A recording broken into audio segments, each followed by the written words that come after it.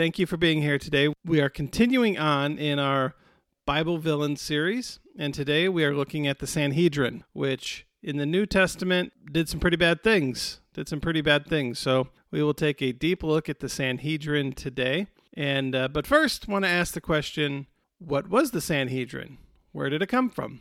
It actually originated back in the Old Testament. Numbers 11, the Lord said to Moses, starting at verse 16, the Lord said to Moses, "Bring me 70 of Israel's elders who are known to you as leaders and officials among the people.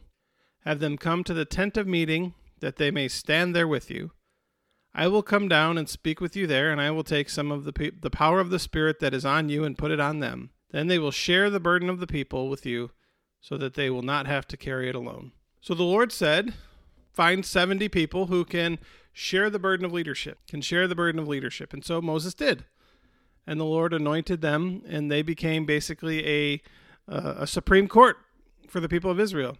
Now, there were 70 of them, plus Moses, equals 71. So the Sanhedrin of Jesus' time was a group of 71 or 73. There was some translation stuff. We don't know if there's 71 or 73 at this time. My guess is 71. 71 sounds like the right number. Men who would meet every day in the hall of hewn stone in the temple, and they were basically the Supreme Court for the people of Israel. And they were all religious leaders. So to be a member, you either needed to be a priest or a non-priest who was a member of the Levite tribe where priests came from. And you had a pure lineage all the way back, such that your daughter was allowed to marry a priest.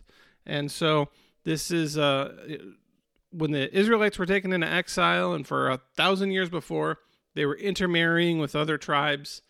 When I say other tribes, I mean foreigners, people who are not from Israel. And so you had to have pure lineage to be a member here. And if you were a member, you were part of the council, the ruling council, who made all the decisions. And so just imagine that, a religious Supreme Court. You look at our world today and you ask, or look at America today and you ask, how would America be different today if we had a Supreme Court of Christian ethicists? People who did nothing but study the Bible, and people who, when a case or something was made, the question was, what would God say about this? What would God say about this? I think it'd be fascinating to have a group like that, and ask, how would the world be different? Or we could, you could make the argument that's what we have. I mean, I don't know the religion of all the people on the Supreme Court, but I would assume they're probably all Christians, or they claim to be Christians anyway. I don't think there's any way they'd be appointed to the Supreme Court if they didn't. I mean, I don't know though. I honestly don't know. But I know that they're not studying the Bible all day. They're studying the law all day, right? The Constitution and all the laws that have been made and passed. But if there was a group that all they did was study the Bible and ask, what would God say about this? I think that might be a fascinating thing to look at. So that's the Sanhedrin. That's where they come from biblically. Before we begin, I just want to say that they weren't all bad. The Sanhedrin wasn't all bad. All the peoples of the Sanhedrin, they weren't all bad. First, one of the members of the Sanhedrin was Nicodemus. You might have heard the name Nicodemus before. John chapter 3, starting at verse 1. Now there was a Pharisee, a man named Nicodemus, who was a member of the Jewish ruling council. He came to Jesus at night and said, "Rabbi, we know that you are a teacher who has come from God, for no one could perform the signs you are doing if God were not with him." So Nicodemus comes to see Jesus at night. He was impressed by the things Jesus was doing and saying and wanted to learn more. And so he was a Pharisee, a member of the Sanhedrin. He came at night probably because he probably didn't want others to see that he was coming to see Jesus, or maybe he wanted an uninterrupted conversation, and he knew that if he came during the day, he was going to continually be interrupted. But he says something. He says, "We know that you are a teacher who has come from God." I wonder, when he says "we," who is he referring to? Who is he referring to? Is he saying, basically, I know you are a teacher who has come from God? Is he referring to the Sanhedrin? We in the Sanhedrin know that you are a teacher who has come from God, or popular opinion, the people of Israel of the day. We the people can recognize that you have come from God based on the things that you are doing and the things that you are saying. So Nicodemus comes to see Jesus. Jesus tells Nicodemus that he needs to be born again. Nicodemus doesn't understand that and walks away. That's John chapter 3. Nicodemus comes back into the story later. So, Mark 15, Jesus is arrested and crucified and dead on the cross. Joseph of Arimathea, a prominent member of the council, this is Mark 15, verse 43, who was himself waiting for the kingdom of God, went boldly to Pontius Pilate and asked for Jesus' body. So Joseph of Arimathea goes to ask for Jesus' body. He's a member of the Sanhedrin. John 19. Later, Joseph asked Pilate for the body of Jesus. John 19, verses 38 through 39. Now, Joseph was a disciple of Jesus, but secretly because he feared the Jewish rulers. So he was a secret disciple. With Pilate's permission, he came and took the body away. He was accompanied by Nicodemus, the man who earlier had visited Jesus at night. So when Jesus dies on the cross, his body is taken down by two members of the Sanhedrin. Two members of the Sanhedrin go to take his body down, and they bury him. Matthew 27, verses 59 and 60. Joseph of Arimathea took the body, wrapped it in a clean linen cloth, and placed it in his own new tomb that he had cut out of the rock. He rolled a big stone in front of the entrance of the tomb and went away. Rolled the stone in front of the entrance of the tomb and went away. So, Joseph not only takes the body down, he puts Jesus' body in his own tomb that he had just had made. In his own tomb. Now, these tombs weren't cheap. They were expensive. I mean, today, burial plots, I saw the other day that there's a local cemetery. Burial plots are $8,000 a piece. Imagine buying a burial plot for $8,000 and then having a criminal putting a criminal in your burial plot. That's basically what Joseph did. Now, customarily, the bodies of criminals who were crucified were just left for days to rot or be eaten, hanging on the cross. But Joseph says, no, I'm going to go take down his body. We need to take down his body. We need to treat him correctly with respect. So Joseph and Nicodemus, two members of the Sanhedrin, who we would say were good people. They were good people. And then a third I want to bring up in Acts chapter 5, we are told about a Pharisee named Gamaliel. So starting verse 34 in Acts chapter 5. But a Pharisee named Gamaliel, a teacher of the law, who was honored by all the people, stood up in the Sanhedrin and ordered that the men be put outside for a little while. Then he addressed the Sanhedrin. I advise you, leave these men alone, let them go. For if their purpose or activity is of human origin, it will fail. But if it is from God, you will not be able to stop these men. You will only find yourselves fighting against God. So, the disciples go to the temple and they start telling people about Jesus, and they start doing things, and they get arrested and they're brought before the Sanhedrin. And everyone's like, all the members of the Sanhedrin are like, we should kill these guys. We should kill them just like we killed Jesus. And Gamaliel says, no, let's calm down. Let's calm down for a minute. Now, Gamaliel was a beloved rabbi. People loved him, and he had a great deal of respect. He was a Pharisee, not a Sadducee. Sadducees had more wealth and more power, but Gamaliel had all the respect. He was the grandson of Hillel, who was the founder of Israel's most prominent school of religion, and everyone respected Gamaliel. And so basically what he said was, any kind of revolt, any kind of uprising, if it's not of God, it's going to fail. And in his speech, he talks about uprisings that failed because they weren't of God. But he says, let's see, if this is of God, there's nothing we can do to stop it. And if it's not, it's going to go away. So Gamaliel is seen as a good guy, a member of the Sanhedrin, but a good guy. Okay, now let's talk about the bad. Let's talk about the bad things that the Sanhedrin did in Scripture. So, John chapter 11 is the story of the raising of Lazarus. So if you have a chance to read it, it's a great story. Jesus comes and Lazarus has been dead for 4 days, and Jesus raises Lazarus from the dead. A lot of people saw it happen. Some of them went and told the Pharisees. So, John 11, chapter 47. Then the chief priests and the Pharisees called a meeting of the Sanhedrin. What are we accomplishing, they asked. Here is this man performing many signs. If we let him go on like this, everyone will believe in him, and then the Romans will come and take away both our temple and our nation." Then one of them, named Caiaphas, who was high priest that year, spoke up. "You know nothing at all. You do not realize that it is better for you that one man die for the people than that the whole nation perish." This is verse 53. "So from that day on, they plotted to take his life." They plotted to take his life. Before this, Jesus had disagreements mostly with lesser religious officials, local religious officials who didn't like what Jesus said. But at this point, these are the men with real power in Israel, the power to decide to get rid of somebody. But do you think they cared about what was best for Israel? Or do you think they cared about what was best for themselves? I mean, think about that for a moment. They just heard that Jesus has the power to bring people back from the dead. Jesus has the power to make people immortal. Imagine what that power could do for an army. Imagine what that power could do for a nation. Imagine the things Jesus is capable of doing, what that could mean for them. But they can't see that.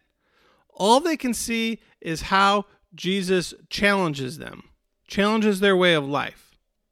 All they can see are the negatives. They cannot see the positive.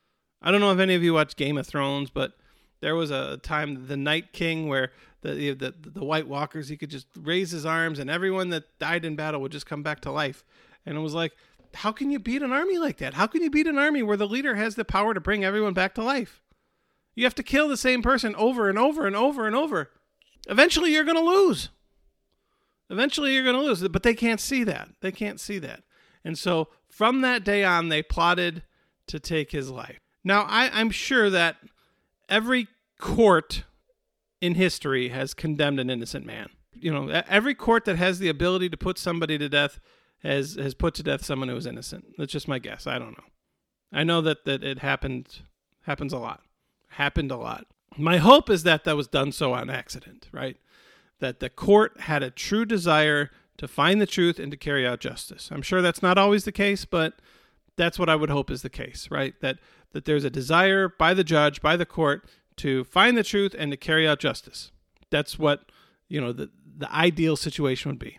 In this instance, this religious Supreme Court, in this instance, they weren't condemning Jesus because he was lying.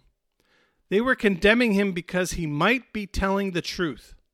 They say, if he keeps going on like this, everyone's going to believe in him. Everyone's going to believe in him because there's no way we can deny, based on his signs and what he's saying, that he isn't who he says he is.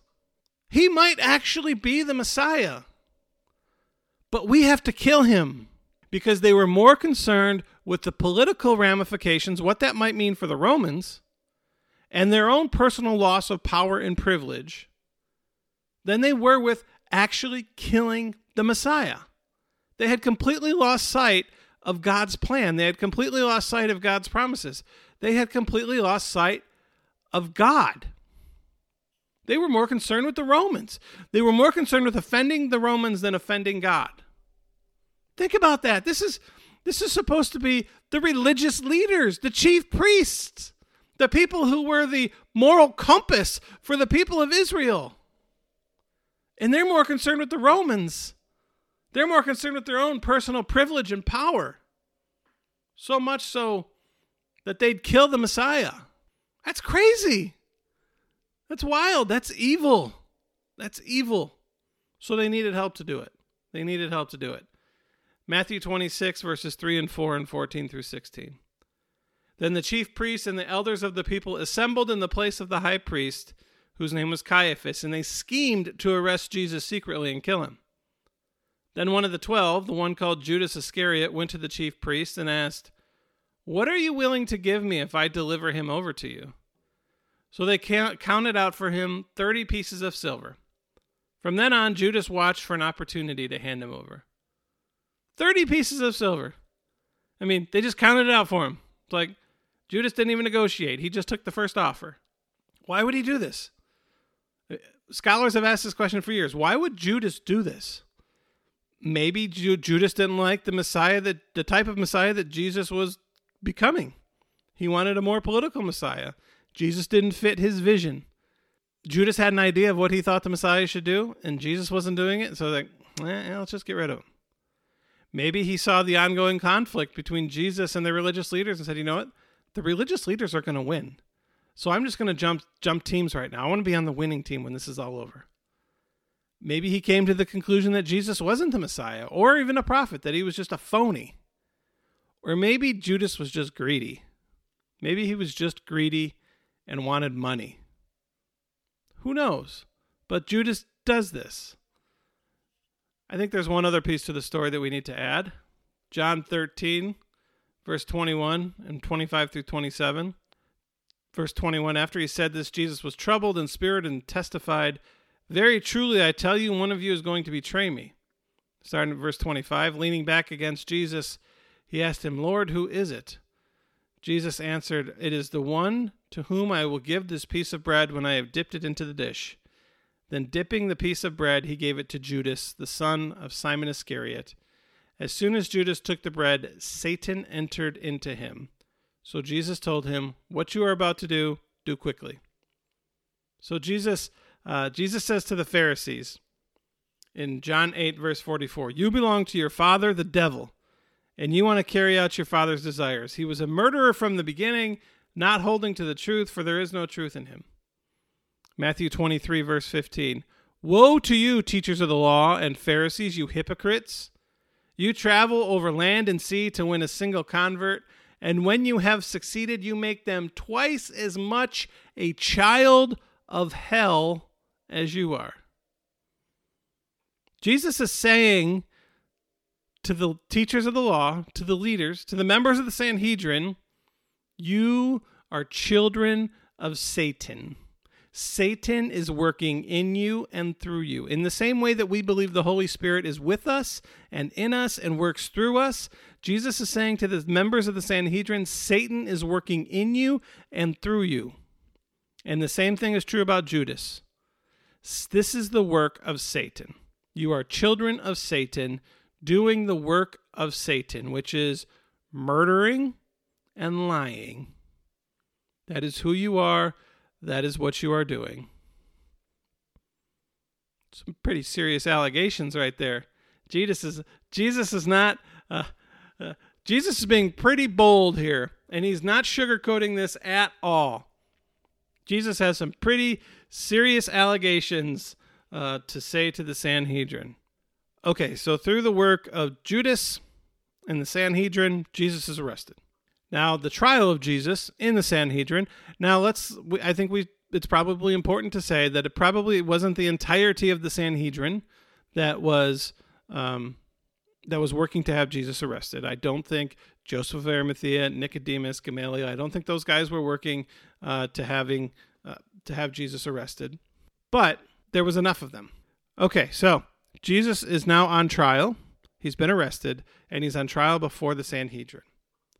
So Jesus remains silent and gives no answer.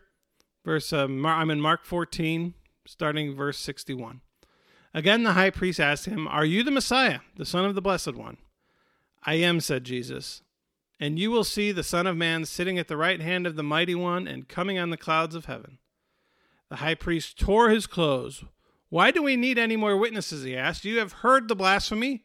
What do you think? They all condemned him as worthy of death. Then some began to spit at him. They blindfolded him, struck him with their fists, and said, prophesy. And the guards took him and beat him. Now, again, I don't think that the entirety of the Sanhedrin was there. I can't imagine Nicodemus and Joseph of Arimathea punching Jesus. But they realized that this guy needs to go. They didn't have the power. They didn't have the power to crucify him themselves. So then they take him to Pilate in Mark chapter 15. They take him to Pilate and say, this guy needs to be killed. And when Pilate says, well, who should I release, him or Barabbas? It's the members of the Sanhedrin who are there yelling, crucify him, crucify him. So easy we say it's the same people who on Palm Sunday, the palms, Hosanna, blessed is he who comes in the name of the Lord, they're the ones saying crucify him. Well, I don't think so. I think it's the member of the Sanhedrin, the members of the Sanhedrin who early on the morning of Good Friday take Jesus to Pilate, and they're the ones yelling, crucify him, crucify him. They're the ones inciting the crowd that is there. They're the ones leading the cheer, crucify him, crucify him. And so he is crucified. Now, Jesus dies. We know the story. He rises from the dead. The church begins. Lots of things are going on. I told you about the disciples getting arrested and Gamaliel saying, relax. Well, now Stephen gets arrested. Stephen gets arrested and is on trial before the Sanhedrin. Stephen gives a speech telling them, basically, you guys killed Jesus. You guys are murderers. And so Acts chapter 7, starting at verse 54, and then jumping ahead to 57 and 58. When the members of the Sanhedrin heard this, they were furious and gnashed their teeth at him. They covered their ears, and yelling at the top of their voices, they all rushed at him, dragging him out of the city, and they began to stone him. It says they gnashed their teeth at him. 7 times in the Gospels, Jesus referred to hell as a place of gnashing of teeth. So another connection to hell and Satan. They did this without the consent of the Romans. But the Romans probably didn't care. I mean, at this point, they're just trying to get rid of anybody who's connected to Jesus. So they couldn't crucify Jesus without going to the Romans, but they stoned Stephen. They just got rid of him. They just killed him. I mean, it's just anybody who challenged them, right? Anybody who not so much challenged them by telling lies, but by telling the truth in such a way that it convicted them, that they knew that they were wrong. They knew that they were wrong. And the only way to overcome their past wrong was to make another wrong. The only way to put the death of Jesus behind them was to kill Stephen. That's what they thought. Stephen spoke the truth, and they couldn't deal with the truth. So the idea of the Sanhedrin came from God. The idea is a good idea. To have a group of people, a group of elders who studied the scriptures and who did their best to interpret what God would have done, is a good idea. But the problem is that people are sinners. People are sinners, and they let their selfish desires get in the way of what they are called to do. And the scariest part about it is the members of the Sanhedrin thought they were doing the right thing. They thought they were doing the right thing. They thought they were doing that which God would have them do. And we see this happening all over the world, where people think that they are doing that which God would have them do, and they're doing the opposite. They are doing the opposite of what God would want. And so when we pray, Lord, your will be done on earth as it is in heaven, we should also finish with a prayer, Lord, help me understand your will. Help me understand your will so that we don't end up doing things that we think would please God when in reality we're doing the exact opposite. I could really go down a rabbit hole here, but I'm going to stop there. Thank you each for joining me. Glad to have you part of our conversation. Next week we will start on Tuesday. Monday's Memorial Day, so Tuesday at 10:30. We'll go Tuesday, Wednesday, Thursday. Hope you can join us then. If you have anything you'd like me to teach about, please send me a note. Just comment here. Would love to hear from you. And we will do our best to keep going as we have these quarantine lessons and doing our best just to connect and to learn more. So everybody have a great day. Take great care of yourselves. Stay protected, and we will see you next week. God bless each and every one of you.